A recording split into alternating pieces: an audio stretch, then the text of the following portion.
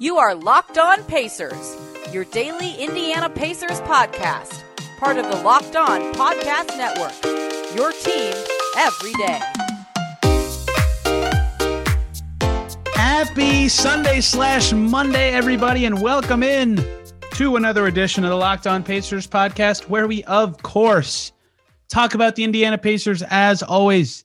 My name's Tony East. I cover the team for Forbes and the West Side Community News, and I say Sunday/Monday because this episode's coming out a little early because free agency is upon us at 6 p.m. on Monday, I think. Maybe a little earlier than that.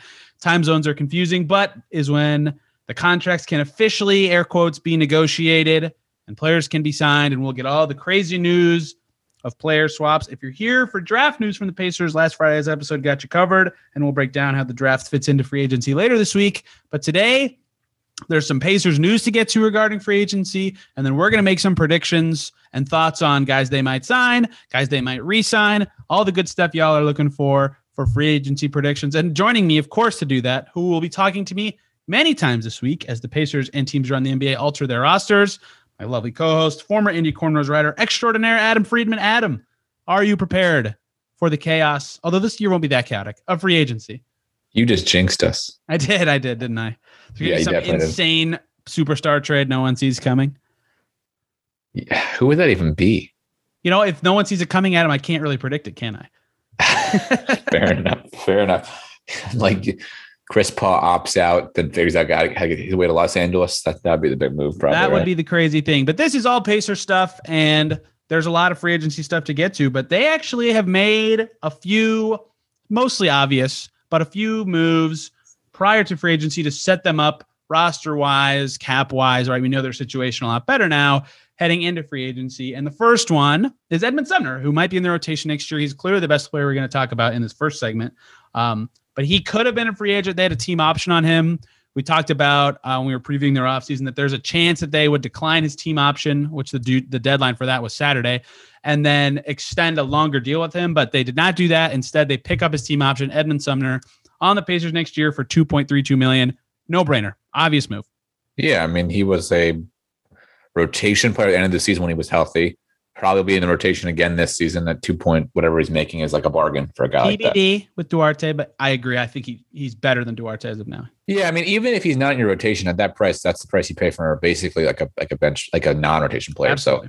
So even if he has like the ability to just be in your rotation, that's a win at that salary number. I mean, it's like you'd be dumb not to do it unless you somehow wanted to extend him to a longer deal, but I don't think he's quite earned that quite yet. He's got to stay like, if he plays 75 games, he might be able to get a nice extension, but he's got to kind of prove that still.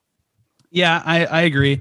He's definitely good enough for, I think, a little bit of a pay bump, but the Pacers signed him to a good deal at first, and now they reap the benefits as they get Sumner back for $2.3 million. Good deal. He might be the last guy in the rotation. He might be the first guy out. This team's full of injury-prone players. He'll get plenty of reps. He started 24 games last year, I think, so plenty of opportunity for him to still be a part of the team next year. That was the first big free agent domino for the Pacers. Number two, and this one's got some ripple effects that we'll have to talk about next segment as we predict what happens to the rest of the Pacers free agents. But Dwayne Washington Jr. from Ohio State, guard from Ohio State, has signed a two-way deal with the Pacers. That happened like an hour after the draft.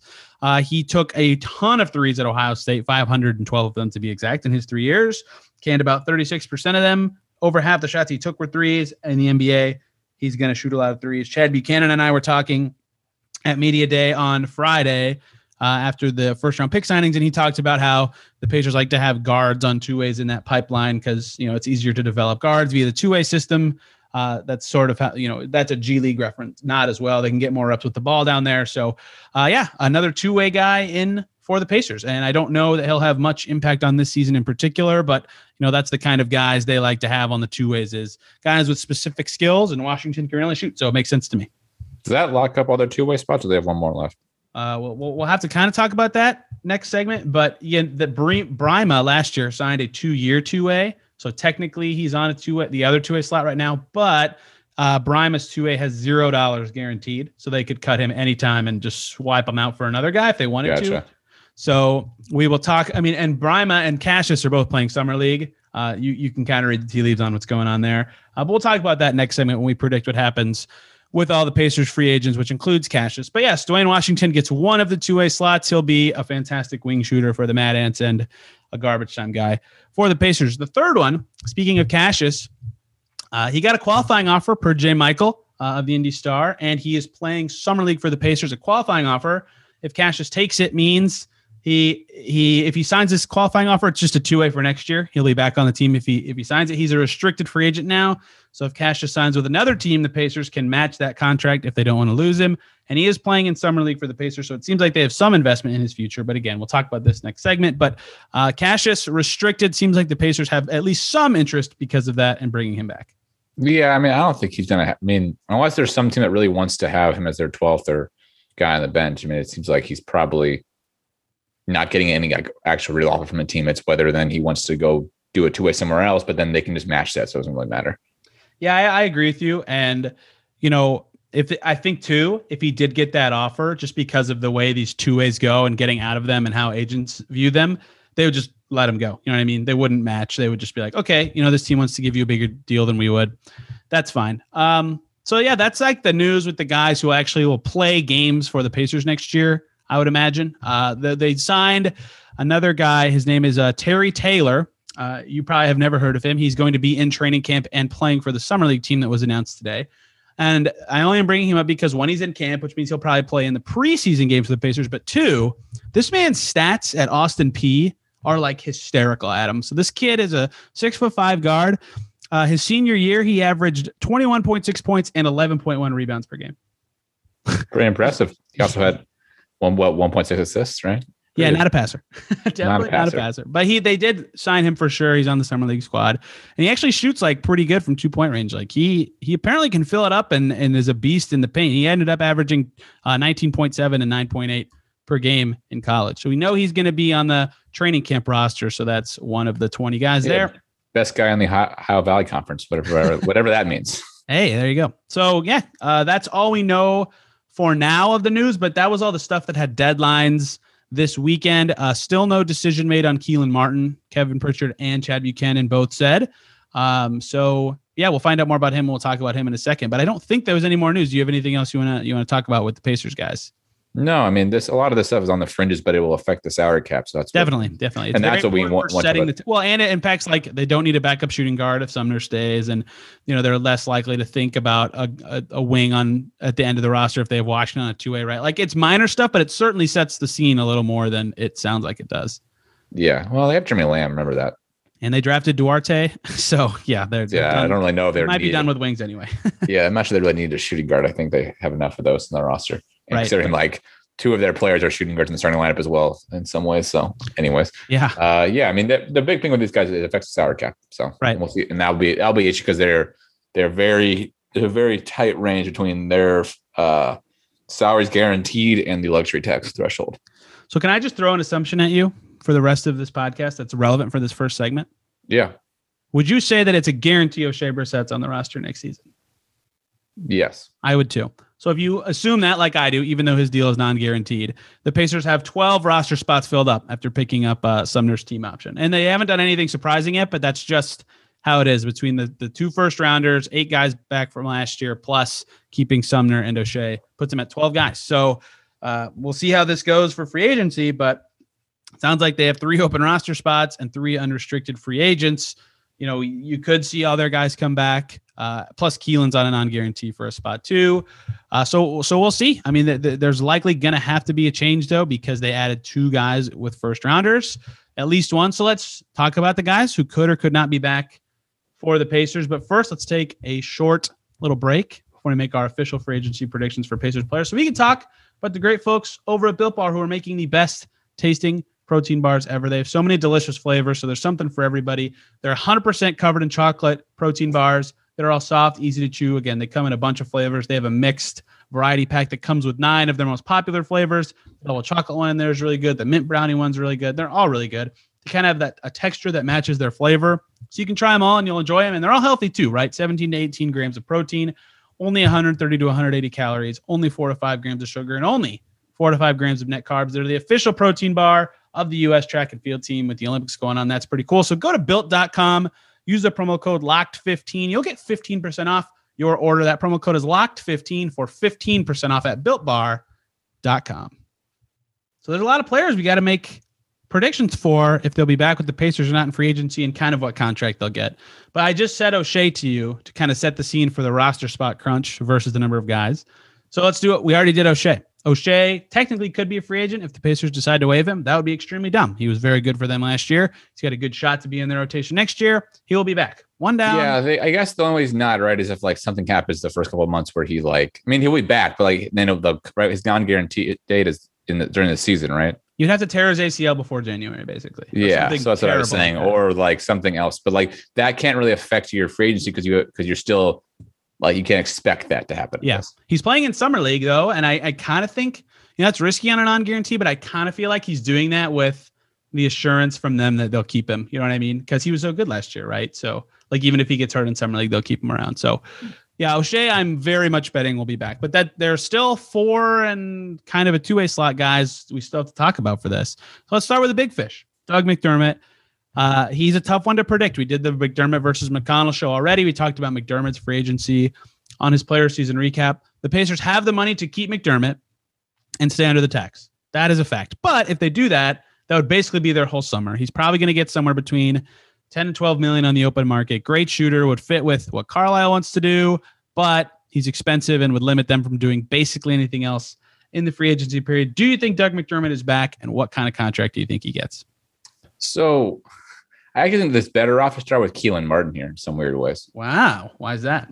Well, because it affects the amount of money they have, right? So they're at like, what you gave me that number for the show. What are they at between their guaranteed salaries and the tax threshold? Sure. 13.1 million shy of the luxury tax right now. Right. If they cut Keelan, they open 1.5 million more, right? That's 1.7. Yes. 1 point. So then they're at that 14.8 then? Yep. So we assume McDermott, let's say he gets 10. Then that's pushing up. Can they keep McConnell and McDermott? And they need a backup point guard. Like they need one. Can they fit either McConnell or somebody to that spot? And I don't know if they can. So that's why I'd be worried about McDermott coming back.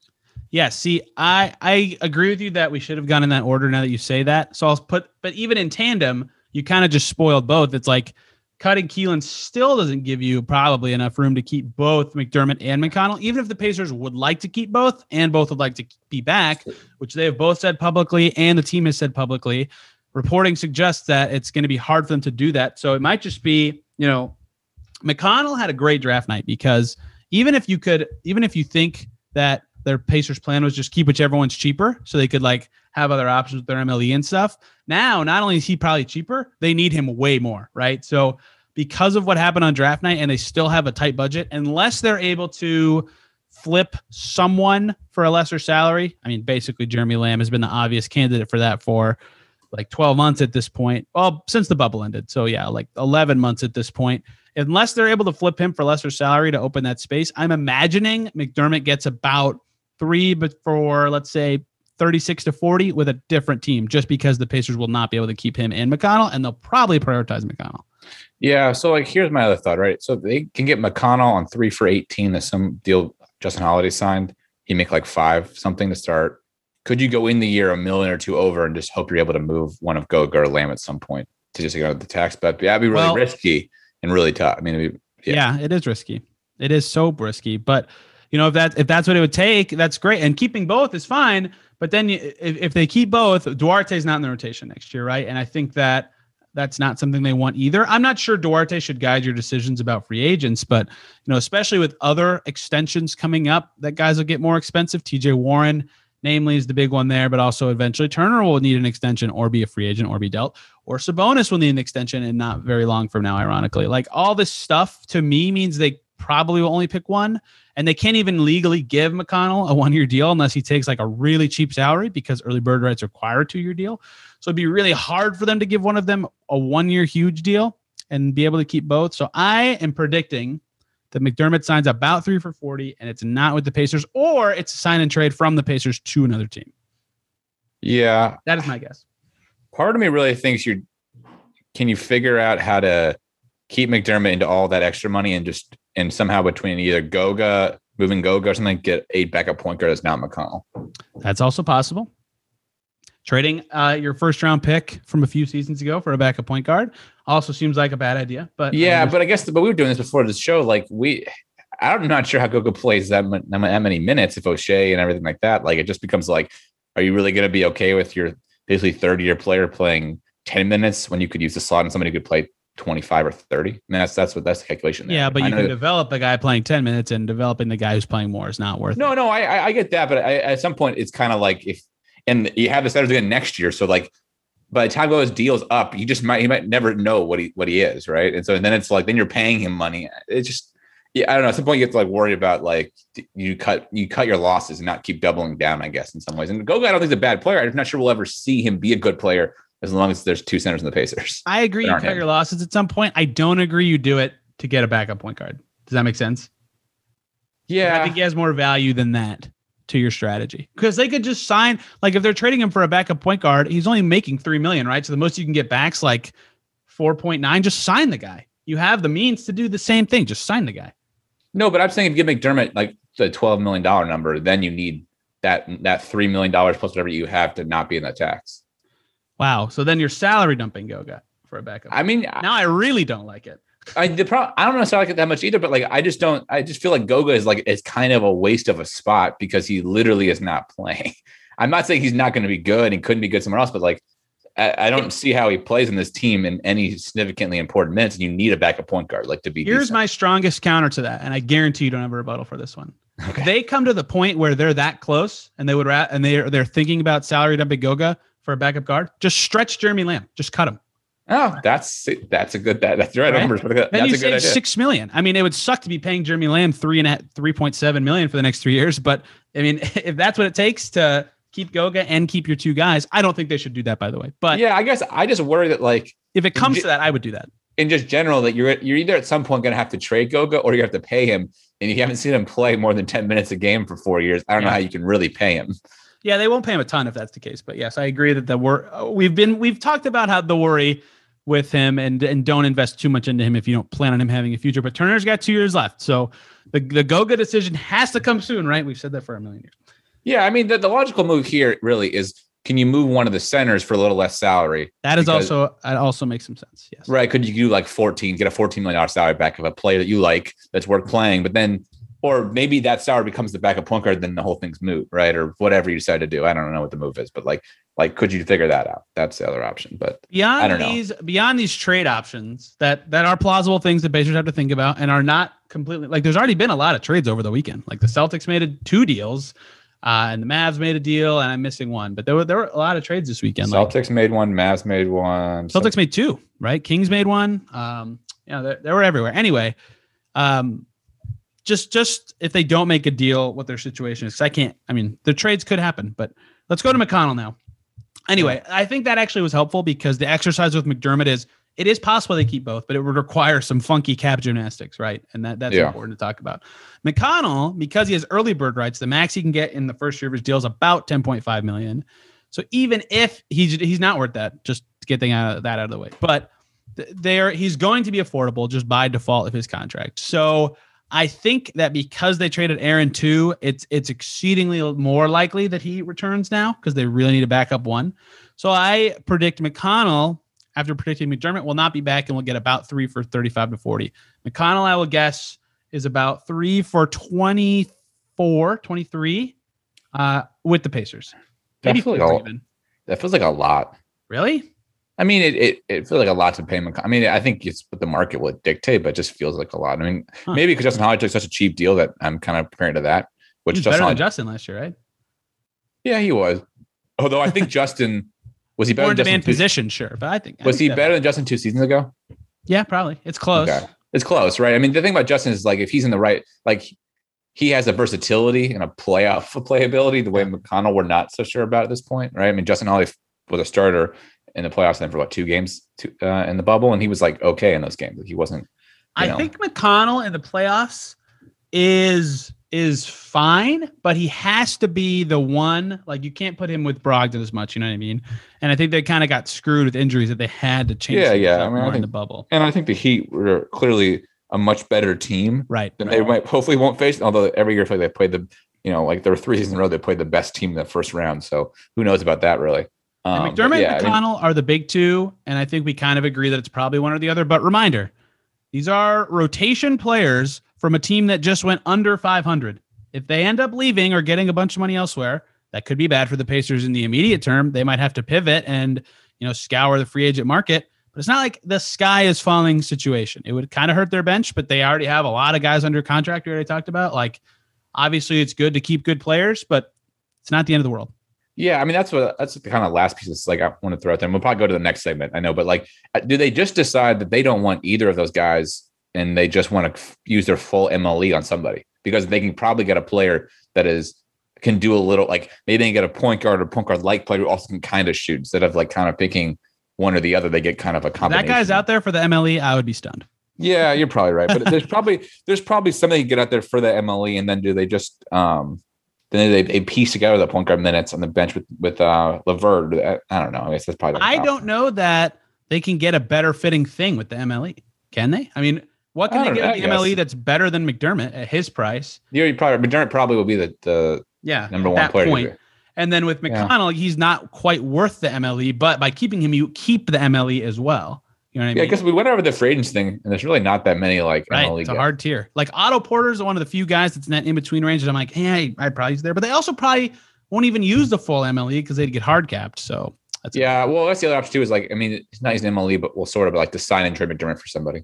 Right. I mean, that's the other thing, right? Like, can they do that instead of they pass both guys by signing and trading McDermott? I guess we have several other free agents to get to. We do not need to get this nitty gritty today. No, I was just that's another option. They somehow try to use that space set up for neither guy and get somebody else. Go somewhere else. Signing and trading McDermott seems like a fantastic idea. All right, Jakar Sampson. This one, I was a little more confident in this before. One, they drafted Isaiah Jackson, right? So they have their energy 4, 5, whatever now. And 2, they drafted 2 guys, regardless of their position, which takes up one more roster spot. And I'm going to tell you a stat that sounds really dumb when I say it, but I'll explain why I'm saying it if that's cool with you.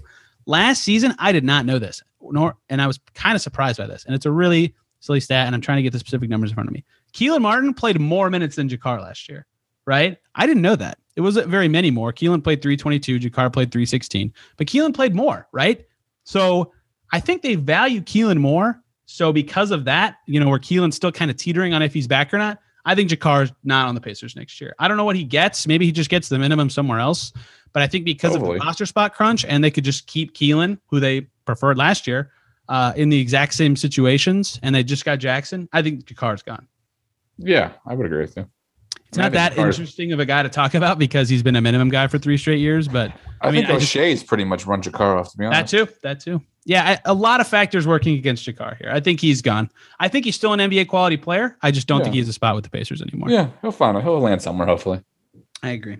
That one's kind of sad. He was always a fun guy to watch and talk to, but the roster is just it makes very little sense to me that he would be back unless they cut Keelan. And even then, I'd be pretty surprised if I feel like there's somebody else that would go. Remember you said before, they went 34 and 38. Yeah, right. And then you just need to get new guys in, whether it's not any Jakar fault, but just like sometimes it's got to get kind of new blood and as like a kind of a fresh start. All right, time for the hardest one. You ready? Yeah, sure. Keelan Martin, non-guaranteed at the minimum. Guarantee date is the 7th. So that is Saturday, this weekend, right? So they will get Saturday. They get the whole week to figure out what they can do. And I have a prediction, but it's very boring. Okay. Do you want to get to me first? You want me to say I'll go first. Okay. I think that if they get to the point where they find a signing that they need whatever he makes, 1.7 million, right? If they find a deal that they're like $1 million short of what they need to get an actual impact player under the tax, they'll cut Keelan in the next couple days. But if they can't find that, I think he'll be back. That's not even a prediction, Tony. That's just like, I think it's a stated fact. I know, but that's not a prediction. So my prediction is that they can't find that deal because they have budgetary constraints anyway. So my official prediction is that Keelan Martin is back on his $1.7 million. So Keelan ends up being the 14th guy, whoever McConnell's the 13th, and then I guess random somebody the 15th. Random somebody for 15. Yes. Okay. Yeah. That's their roster changes from last year to this year would be Jakar out. Wow, I should have prepared more for what I was about to say. Well, the two rookies come in and they replace out, Aaron Holiday out, and Doug McDermott out. And Doug McDermott out for 2 rookies, Jackson, and the one guy. Yep. That's my official predictions. And then the two ways, this is the last thing I wanted to talk about. Yeah. I brought this up earlier where Cassius got the qualifying offer, so technically he could sign that anytime. I think that basically means Dwayne Washington hasn't officially signed his two-way. It's some complicated crap. Whatever. Anyway, I think that what's going to happen, since Cassius and Brima are both on a two-way, and I was talking to Chad Buchanan last week at Media Stuff, and they hadn't quite decided what they want to do with their other two-way slot. I'm guessing whoever performs better at Summer League gets the spot, where Cassius probably has a slight advantage going in. So, like, if he plays a little bit worse than Brima, he'll probably still get it. That's my guess is what they're thinking, and they have time to evaluate them for free, basically, at Summer League. But I don't know that. That's just what I'm thinking they're going to be thinking.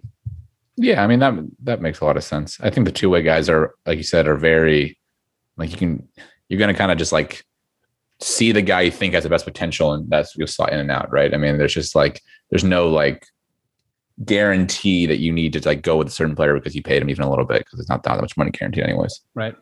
So one more thing with Keelan, he's not on the Summer League roster. Does that mean anything to you in this free agency discussion? I mean, he's 27, right? So I don't. Yeah, that's odd if he was, to be honest, right? He'll probably get a job.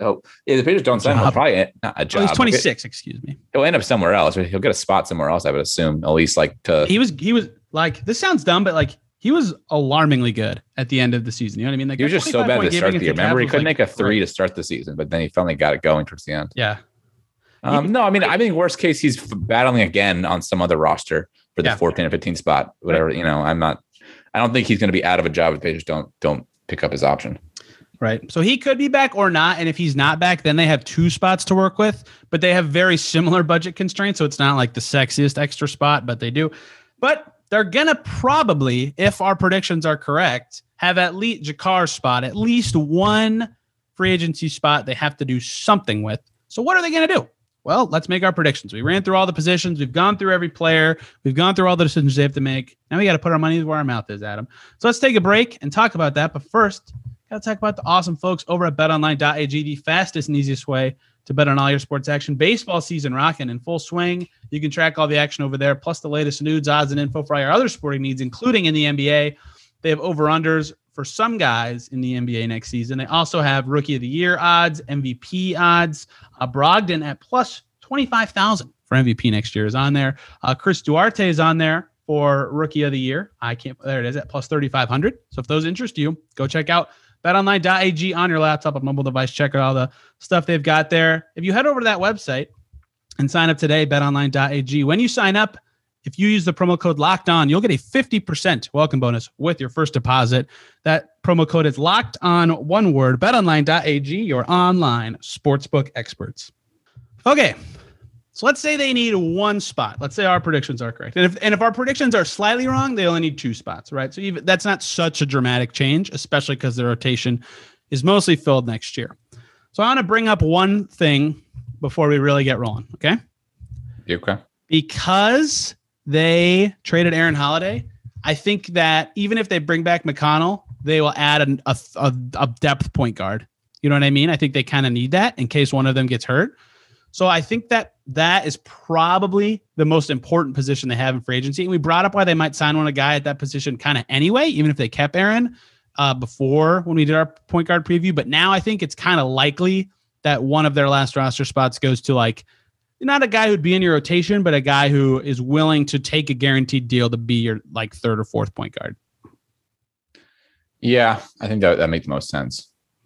So it's not as exciting, but I think it's kind of a need to have, like, especially if McConnell gets hurt, because, you know, without Aaron, like, I guess you could squint and have like a Lamb, Duarte, Justin Holiday threesome be your backcourt for your bench, but that's not enough ball handling to me. Yeah, but to me, then that's when you start kind of stretching out your starters. Then staggering Karras more, yeah. Right. I mean, like the other thought is, like, in some crazy world, like, how do you flip Turner into, like, a real starting point guard, and then you have Brogdon play a lot of the bench point guard. That's possible as well. You could stagger them off, but I don't know how you do that. I mean, I just don't. That takes too much gymnastics for me to figure out. I mean, there's probably a way, but it would take a lot. Well, and again, it's easier to predict signings because I know all the team's cap situations and what guys are worth. I can't just guess on trades and then make rosters based on that. Exactly. But, like, that's like an option of, like, I think you could figure that out. I mean, the thing about McConnell, frankly, is why he's so valuable in general is he's played every game but like one or two the past two seasons. So he's not really getting hurt. I mean, if I say that, he'll sign a deal, get hurt the first game, but, you know. Right. Yeah. So let's run through a couple other considerations I want to make before we list some guys that I think will ultimately end up making sense. Okay, so one is that they might need a third point guard more now than they did when we did our point guard preview, which gives a few guys a leg up in theory. We'll get to their names. Two, another thing I would like to throw in the ring as a consideration. Because Warren's deal is coming up, they would like to keep him. And potential extensions are coming up, though I don't know who they would extend, but whatever. Goga gets $1.7 million more expensive next year, right? O'Shea gets more expensive next year, not by a lot, but a little, right? More money is coming up. I think they would be searching for a guy who will take a 1-year deal. Does that make sense? Or do you think that does not make sense? Well, we assume the cap is going to increase a decent amount once they finally get back to normal, right? Full fan. Yes, eventually, but I think that normal is 2 seasons from now because I think they artificially set it for 3 years on purpose so they could work and make back more money against the loss they had in 2020. Okay, that makes sense. So we won't see a big jump until the year after. That might be wrong because I know the cap numbers for next year, like I still have them as estimated in my sheet, but I'm almost positive that it's going to be, they're just going to use what they estimated so they can make. They're not going to let there be a big jump like there was that, 2016 year. Even if they made more money than they thought last year, I know our listeners are thrilled to be hearing about NBA finances. But even if the league made more money than they thought last year, which is possible, right? They got a ton of playoff gate revenue and a lot of games. They'll probably still keep it low on purpose, which they're allowed to do because then they make more BRI to distribute. Yeah. The thing I would say, and it really depends how Warren needs to go, but the actual Warren money comes from Jeremy Lamb's salary. That's also true. Right. Jeremy Lamb. And then it comes from. Yeah. But then you're running back the same team again. You know what I mean? Well, so let's say next year they have a decent year. Let's say they go to 7 in the first round and there's some hope and there's another move to happen. I know there's a center move still to happen. You can also clear money out. But you decide Warren's a good piece. You want Warren and whatever. And you you could get, and Warren gets, let's say, I mean, it's probably low end if it's a great year, but $25 million, basically his salary now, plus Lamb gets you there, plus then the Goga decision where you'll definitely probably pick up his 4th-year option, but then you can move him then because you should have a better idea after year 3. And I know it's, again, not great 2 years in a row, 3 years in a row, moving your first round pick after 3 seasons, but I don't know. I mean, if they're not good enough to play, you got to do something. You can't just pay them. All this stuff changes so fast too. You know what I mean? Yeah. So who knows? But I'm saying, I'm not too worried about needing a 1-year deal. Although I think the guy probably will because it's going to be a lower end player anyways. But that's not the huge concern because I think there's room to get money available to not be at the tax and still have 8 or 9 good players because there's just a lot of salaries coming off that aren't really going to play next year anyways. I think if they sign a minimum guy, it'll just be a 1-year deal anyway, like they've done with Jakar for a few seasons. But yeah, if it's a more expensive, meaningful, you're using your MLE anyway, there's no restrictions on the years for the MLE. So I guess that's true. If you're getting a guy who might be in your rotation or is good with your MLE, you might as well tack on the years. That's fair. And I guess even next summer, right? Brogdon will be an expiring, Turner will be an expiring, Karras will be an expiring, Justin will be an expiring. Yeah. O'Shea's an expiring. In theory, if you need to cut money to keep TJ Warren because he's awesome next year again, then there are ways to do it. So you'll make it work. If he has a great season, you'll make it work because TJ Warren will be worth it. I rescind that might not be as important if they get someone meaningful, but I think for minimum guys, they'll still. I mean, minimum deals can only be 2 years in total anyway. Yeah. So are we thinking I guess it was your prediction, but we're thinking this guy would be maybe a guy that makes 4 or 5 million, so maybe give him a 2 for 10. No, I don't think so at all. Okay. I actually think anyone if they get McConnell at our estimated number, my estimated number, then I think that at most they spend the BAE, but they don't even use the MLE. They might use the BAE in minimums or something. Okay. No, that's what I was trying to get you towards. So give me your predictions. I mean, we guys kind of get consideration. Okay. Remember after the season in the presser, Kevin Pritchard was talking about he challenged a lot of players to be a veteran leader, right? They haven't had that since Al Jefferson. He mentioned as a guy he called out, and Thad was really good about that too. But Al was amazing at it, and Al Thad played, right? So that was I think a little bit of the distinction he was making as well. It's just not a pure locker room guy, but a guy like that. I would not be surprised if the end of roster guy they sign is very old or pretty old, if that makes any sense. Yeah, you're big on was it Dudley, the one that you're big on? Wasn't huge on it, but yes, I think Dudley makes a lot of sense. And Chris Haynes, I don't want to talk rumors today, but Chris Haynes linked them to Nick Batum, right? In a tweet today.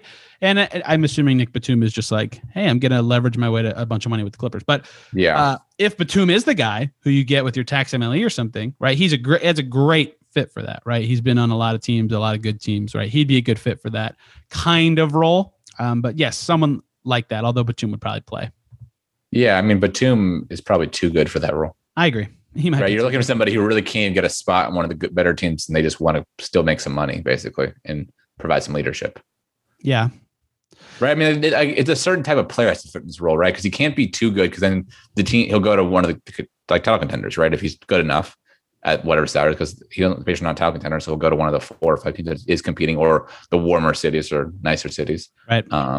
For NBA players, so like it has to be a guy who like can't be on those teams, can't play, but also still better enough to provide you that leadership. It's a very like narrow set of players. Yes. Okay, so I have my fave I've been talking about for forever as a one-year min guy who will also be a vet leader, wouldn't play that much, will be an MF. Although them drafting Isaiah Jackson makes snagging a 4 less likely. James Johnson has still been one of my favorite Pacers free agents for a very long time, just because of the off-court presence he brings, and he's always got his teammates back. He could fit a position of need. Like if one big gets hurt, James Johnson's all of a sudden ready to go. So that's one guy I've always liked, and one guy that I think makes some sense in free agency. Do you want me to do a couple names, or just we'll alternate? So are you doing like names, or are you doing Pacer? Like what? Like are you trying to? Well, I guess you never really said the parameters of like what predictions you made. Oh, I'm just predicting some guys I think that could be the Pacers' last guy, assuming our last segment is mostly correct. Okay. I mean, I was thinking that I think the Pacers will probably make a sign and trade of some kind. That is my bold prediction. Know who it would be for. I'd just be. That's what I was going to give a name. So my bold prediction, they make a sign and trade, which can mean a couple of different players could fit into that kind of category. I was going to make that's my bold prediction. They're going to make a sign and trade, but probably just McDermott, really, right? You can take a sign and trade for another player using one of your current players. Oh, they trade for someone who's being sign and trade. Well, that's what I said. It'll be involved in a sign and trade. Oh, I was thinking too narrowly. There's 2 options there, basically. That is possible. I would have trouble. Again, I'd be guessing, but yeah. I'm not going to say a name because I don't know. I'm just saying that that would be like my bold prediction for free agency for the Pacers. They do something like that. Yes, that is on the table. A lot of the guys who are going to make more than the MLE aren't really worth it. So, like, unless they're getting Lowry, Conley, let me go through some other business. Kawhi, Ball, Chris Paul. No, Ball, Lonzo Ball. Oh, Lonzo, yes. Tim Hardaway, Kawhi. Let's see. I'm just thinking of guys who'd be worth giving up. Would like Fournier be worth it, you think? Maybe. Would you give up an asset and a thing to match the salary for him? I don't know if I would. It's tight. Dinwiddie's kind of the same area, I think. That might kind of be it. I mean, it's not a great group. Not a great group this year. It's just not a great free agency class in general. Yeah. So there's not many, but I think mostly a point guard is the guys that you would do that for. Yeah. So maybe that's possible. I don't predict that though. If I'm making predictions, I don't think they sign and trade. Okay. They trade for someone in a sign and trade. Yeah, that's just gonna be my bold prediction. I don't know if it's gonna be right. I just want it to be bold. So yeah, if I'm making an actual prediction, I don't want to do names, but I think if I'm doing like guys that make sense that I can kind of predict, James Johnson's one. Another one I typed down is Rudy Gay, especially if they lose McDermott, just to add some depth and veteran presence on the wing. I think he's been linked to the Lakers because they need any form of shooting and wing presence in general anyway. But like if the Pacers are willing to offer their BAE for Rudy Gay or the tax MLE for Rudy Gay, I think he might take that on a 1-year deal. I think they met with him a few years ago. I heard they met with him in Baltimore of all places, but that's a random city. So I'm not sure if that's true or not, but I think they had some interest in him in the past. So that makes some sense to me. Yeah, I mean, the other name to throw out, I know you don't put rumors too much, but like the Lou Williams rumors floating out as we. Why? record. That doesn't make any sense to me. Why? I guess if you don't keep McConnell and you don't keep McDermott, you need somebody at that spot. That's right. That's at what spot? At that $8 million. You're playing him at point guard? Oh, he's not going to make close to $8 million. No way. You think what, 5 to 7 then? 5, 3. You think? Okay. No, I mean that's fair. I don't know. I mean, he does have such a. His playoff numbers are, but his regular season numbers are really great. I don't know. Yeah, and he's older. Regular season numbers of 10 points on 39% shooting with the Hawks. Oh, so I'm talking about like 2 seasons ago. He was like, what, 18 points a game? Oh, if they could get 2 seasons ago, Lou Williams, then maybe we'd be talking. I know, man. Well, the question, do you chalk up this year as like he finally hit the, the age ceiling, or it's just like, was it a kind of like, he's 35 now? Yeah. Yeah, probably. So, I mean, so then does he fit in that, like you re-sign McDermott for 10 and you the guy for 3? Sure. The thing with Lou Will, I saw that connection from Mike Scotter today, who he's been all over Pacers news, by the way. I think it's bullshit. Like, would he play? Well, I think too, it's classic. Like he's probably going to the Bucks or something like that. What it seems like, and they're just trying to get the bid price up by other teams. Like Lou is worse than McConnell. I would rather play Duarte or Sumner than him. He's definitely worse than Brogdon. McConnell just leaves to leave. Like what McConnell just goes to Boston, let's say, or something like that. Yeah, I mean, I suppose. Okay, then I'd still rather sign a point guard than Lou Williams, right? Yeah. No, I mean, you're not. I guess I'm just wondering. I heard the rumor, and I just don't get it. I think the rumor is a leverage play by the agent to have more teams interested in doing that in quotes. So another list of guys I want to look at are guys who were on Dallas last year, right? Did they jive with Carlisle? And that's where JJ Redick makes some sense to me. He's a very cheap, he can shoot and play the wing, right? That always is going to be a fit. Yeah, but he falls in that category where if he's going to be so cheap, he's going to like Brooklyn. Probably, especially because that's home for him. But remember, Pacers had interest in him. He did say on his podcast with Karis LeVert that he liked Carlisle. So it's just a tip in the cap there. And Tim Hardaway. No, I'm just saying. I agree with you. I agree with you. I'm just somebody like him. You're gonna have to overpay for it, right? And like, what is he really like? Was not very. I would not year. overpay for him if that's what it came to. Well, I know, and he's kind of in the same somewhat spot as Lou Williams, right? Where he like just wasn't very good last year, and did he finally hit the age ceiling after all those years where he was pretty good. He was hurt a lot last year too.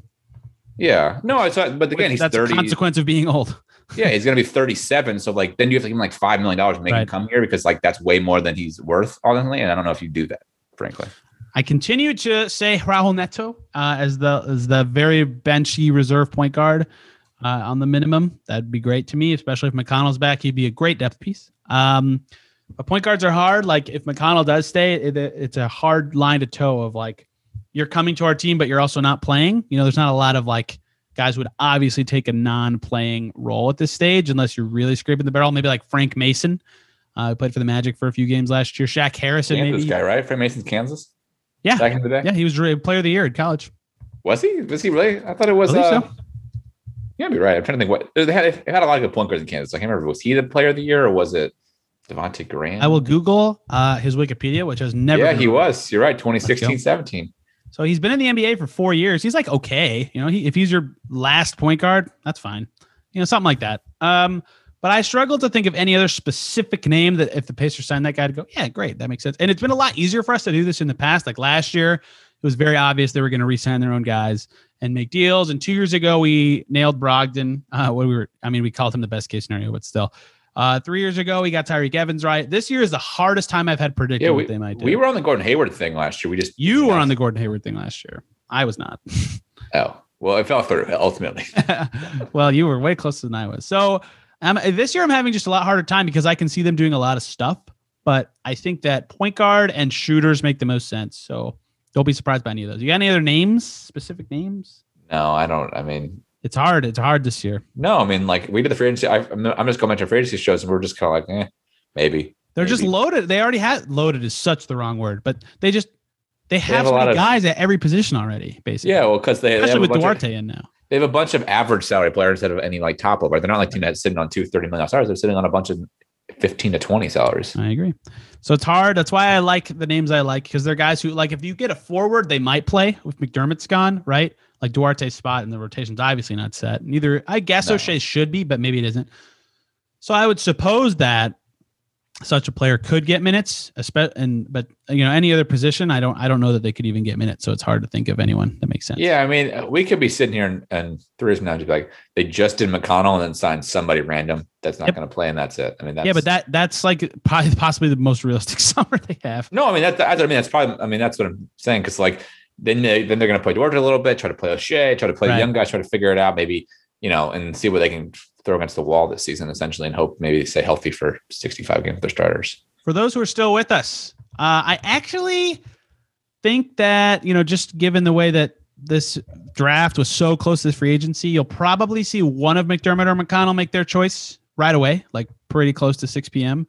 So you'll get a good dose of clarity on what the Pacers could or should do pretty quick. So we'll try to put a podcast up reacting to night one as fast as we can. I think me and you will both probably be working right at 6, so it might be later than that when it comes up. But a little bit, I would expect one of their biggest decisions to be made pretty early, and maybe the smaller ones take longer time, especially that last 2A slot, which could take till the end of summer league. So it might be quick right away and then slower. We'll see, but we'll break it all down. That's how Locked On Pacers works, baby. Yeah, we'll follow all the news all week.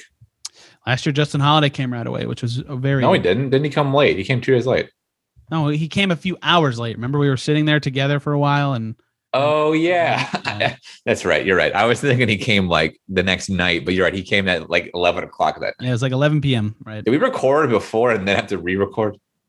We talked for like 15 minutes and we were recording because we recorded live a few years ago and they had a bunch of space and they sound like Brogdon and Lamb in like 2 seconds. Yeah. All right, we can do that for the show. We don't need to keep doing this on the show. Yeah, we're not gonna be needing to do live this year. So yeah, it's gonna be fun.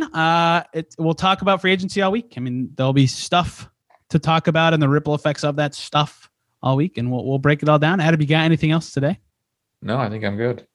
Get hype, everybody. It's all of your listening, most of you listening's favorite time of year. So get excited. We'll break it all down here. We'll be back tomorrow talking day one, what deals happened, what deals didn't happen, and what it means for the Pacers. So thank you guys for listening.